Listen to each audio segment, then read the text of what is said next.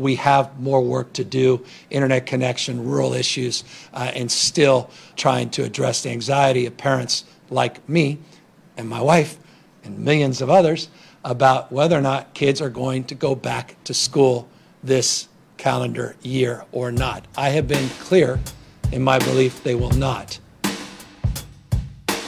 Welcome to This Week in California Education, brought to you by EdSource Radio. I'm Louis Friedberg. And I'm John Fensterwald. That was Governor Newsom speaking a day before State Superintendent of Public Instruction, Tony Thurmond, sent a letter to all county superintendents telling them that they should plan on teaching students virtually for the rest of the school year.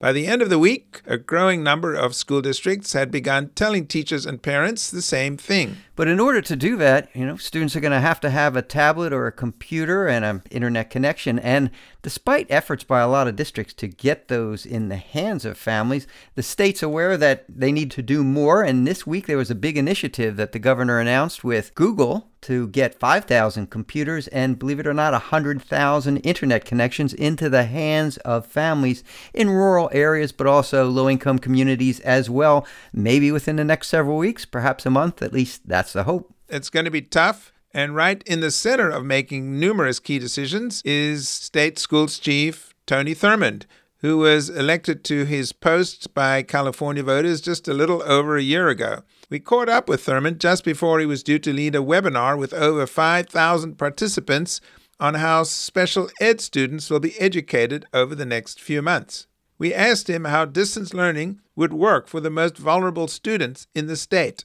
These are uncharted territories for us. We've never experienced a pandemic of this magnitude, and the impacts are so great that we know it is simply not safe for our students to be on campus at this time. And so distance learning is our best opportunity to provide an education for our students, but it's different. And so we need to be able to provide training to our teachers. We need to be able to provide more devices. We literally have surveyed every school district in the state to see how many of them have students who need a home device or working through an internet barrier. And so we're working through all those challenges, but yet we know there are some students who haven't even been accounted for in some districts. Literally, some students have not checked in at all since March 13th, when many of our schools closed. And so we intend to work through some of our mental health providers and social workers and others, because we think those families are probably scrambling for basic needs. And so a lot of changes. We need to give our families some time to get used to how distance learning works. For most of our school districts, they've been doing this now for about 2 or 3 weeks. And so we're providing training to support them in how to do that. As we speak, we've got a webinar providing training on special education through distance learning. And we'll be following up every week with more guidance, more training for our educators and families on how that works. Superintendent, I know a lot of districts are getting devices. You are trying to get devices to those students who don't have it. I mean, you've just outlined one problem. We don't really know who those kids are in some cases. But when do you think those kids will be getting those devices? And do you have any way to know whether they will? Well, we count on districts to give us information about when the matching of devices with students who need them has happened. And so as we have surveyed essentially 1,000 districts, we're counting on them to give us the information that they need. And we have invited districts to send that information to us directly. It is an enormous operation to get the devices, but we're grateful to companies like Google who have offered to help procure devices. And in some cases, Google is procuring devices from other vendors. Google is providing some devices. They're working with other companies to help us streamline what we can provide to our students throughout the state. We've got to move fast. There's probably about 6 weeks of school left for most school districts in terms of their calendar. We've got to move very fast, and we are rapidly working through matching school districts with donors who can provide devices and then making the operation as seamless as possible to get them to those school districts. We'll keep you posted. Superintendent, a number of parents are wondering, is the state going to set minimum expectations for what districts should do in terms of district learning, such as, we expect that you would transition from enrichment to your course material, that you would expect this certain number of instructional minutes per day, or those kinds of things. Is the state issuing either guidance or even stronger expectations for that? Well, the state continues, and the Department of Education continues to provide guidance on a weekly basis, and we have provided guidance on distance learning. We have not mandated instructional minutes, and I think if you follow the governor's executive order going back to March 13th, it has not mandated minutes, but it has created a framework that allows flexibility to school districts to create what makes sense for their districts, their students, and their communities. And so it is different from the landscape that we are used to. But we are working closely with a number of organizations that have expertise around, say, online education to make sure that we can provide examples of what quality is, quality learning as it relates to distance learning. As I mentioned, we are providing a webinar as we speak on special education through distance learning, and we intend to shortly be providing a follow-up webinar just on distance learning, where experienced teachers who have the experience in distance learning can provide coaching and professional development for those for whom this is new. And it is your expectation, though, that every district would provide some form of distance learning that you hope will be effective. We do expect that, and we think it's absolutely necessary given the health challenges that we are facing. Quite frankly, it just is not safe for our students to return to campuses at this time.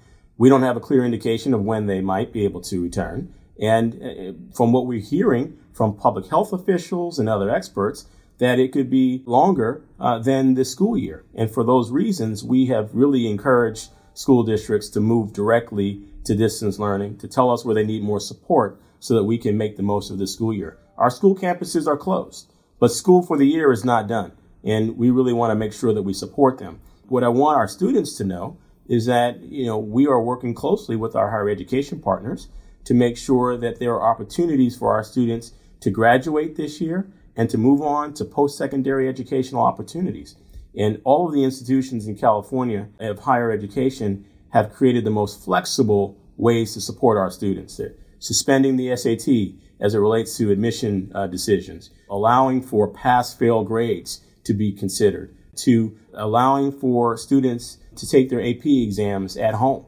This is a situation where the circumstances could not have been predicted, but we don't want our students to be disadvantaged as a result. And we believe that through the combination of distance learning and the flexibility being provided by our higher education partners, that we will be able to help our students to be successful this year and going forward. That was State Superintendent of Public Instruction, Tony Thurmond. Thurmond's been an incredibly busy man. Parents and teachers and students have a lot of basic questions about how this distance learning is going to work. And one of those is, for example, will students get grades for the work they're going to do? And he announced this week, in conjunction with UC and CSU, that in fact you could do pass-fail courses this semester. And another thing that they did was announce a technology initiative and also a labor and management agreement to work together. That agreement was really important to Governor Newsom, and Tony Thurmond negotiated over several weeks with CTA, the California Teachers Association, California School Boards Association,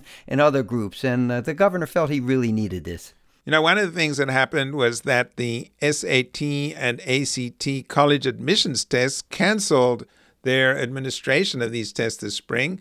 And one of the concerns is how this would affect high school juniors and their college applications, which they'd have to put together. And notably this week, the University of California made a decision to not require students who are applying for admission to the university this year to take these admissions tests. And to talk about it, we have on the line Larry Gordon, our senior higher education reporter. Is this as big a deal as it seems? Yeah, it's a huge deal just in the very size across the nation of UC and CSU. The impact could be quite dramatic. There's almost 200,000 applicants to UC alone. UC has said that they will not require the standardized testing, the SAT or the ACT. The CSU has not yet quite said that, but it seems that they probably are leaning in that direction within a few days. So, it is a big deal. But did they make this decision sort of for purely practical reasons, that these tests are not being administered right now. I mean, how would the students even take those tests? I mean, there is that, of course. The SAT and the ACT both canceled some of their spring administrations of the test. So there is all that, as well as students being away from school, away from an academic setting that helps them get prepared for the tests. But behind all that is the bigger political debate within the University of California about whether these tests should be required in the long run. The UC Regents next month were supposed to be holding a discussion about the continued use of standardized testing in admissions forever, not just for next year. And there's quite a significant contingent on the board, led by its chairman, John Perez, the former Assembly Speaker, who seemed to be intent on getting rid of standardized tests. And I think there is some thought that, this temporary suspension could be a precursor to a permanent change, or at least a trial run for it.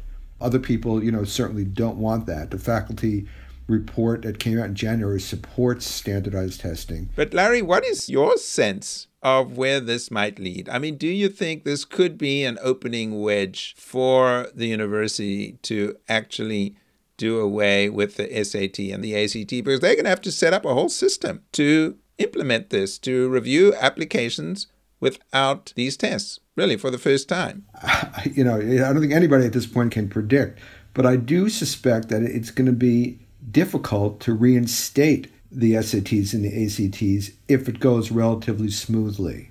If somehow the numbers within both geographic and ethnic diversity are not totally messed up by this change, if the universities get the students that they want and fulfill their classes, it may wind up just being a segue into the permanent change. CSU and UC agreed to allow pass-fail courses too this semester, not only for seniors but for all students, as in terms of admission and A to G. How did that happen, and what do you think the impact will be?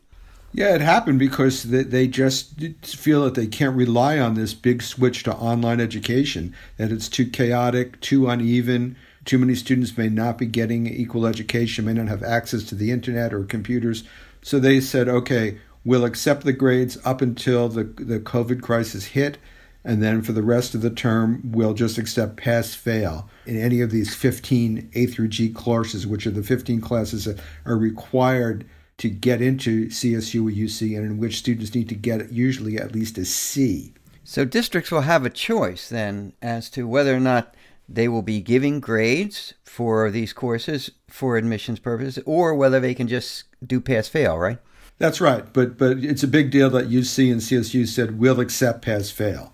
So it's kind of easing the way for the high schools and the districts to say, okay, if this is what the higher education people require, we'll go along with that. At least give the students an option. So it's really for students who may do worse than getting a C, right? That was the minimum. That's right. It's trying to protect those students who could have, failed the classes or gotten a D, partly because of the complications and difficulties of trying to access their online classes. There could be quite a significant number of students who just are not able to do it or don't feel comfortable doing it. So I guess the big question is this going to work? I mean, the whole goal here is so that students are not disadvantaged by this whole crisis. On the other hand, students are going to have to do something, right? No, that's right. I mean, especially with the stripping away of the SAT and the ACT, when regular classes resume, hopefully in September, there's going to be actually more weight on their high school GPA. So they are going to have to, at least in the fall, really kick in, because so much more of the admissions decisions are going to be based purely on the GPA and some other factors as well. This is obviously an unprecedented situation, so we really don't know how all of this is going to play itself out. And Larry, I know you'll be staying on this, and look forward to your next report. Thank you, Lewis. Well, lots of moving parts and lots of questions. I mean, in some of these guidances that the Department of Education was putting out, particularly the one on grading and graduation, there were more questions than answers. And so lots of uncertainty amongst parents, amongst students, teachers, and many of you out there. And we're trying to keep you informed through EdSource, but let us know if there are issues that you think we should be covering or that we're not doing a good job covering.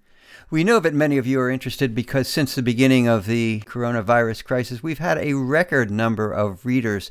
And so we feel an obligation, and we know that there's a lot of uncertainty surrounding what's going on with schools, and we're working hard to provide that, a whole team of reporters and editors. And so we thank you for your interest, and we will continue reporting what's important to you. And that wraps it up for this week's podcast. Thanks to our sponsors, the S.D. Bechtel Jr. Foundation and the Bill and Melinda Gates Foundation. Our producer is Kobe MacDonald. Our music is from Nate Schwartz Jazz Orchestra and EdSource's own Justin Allen.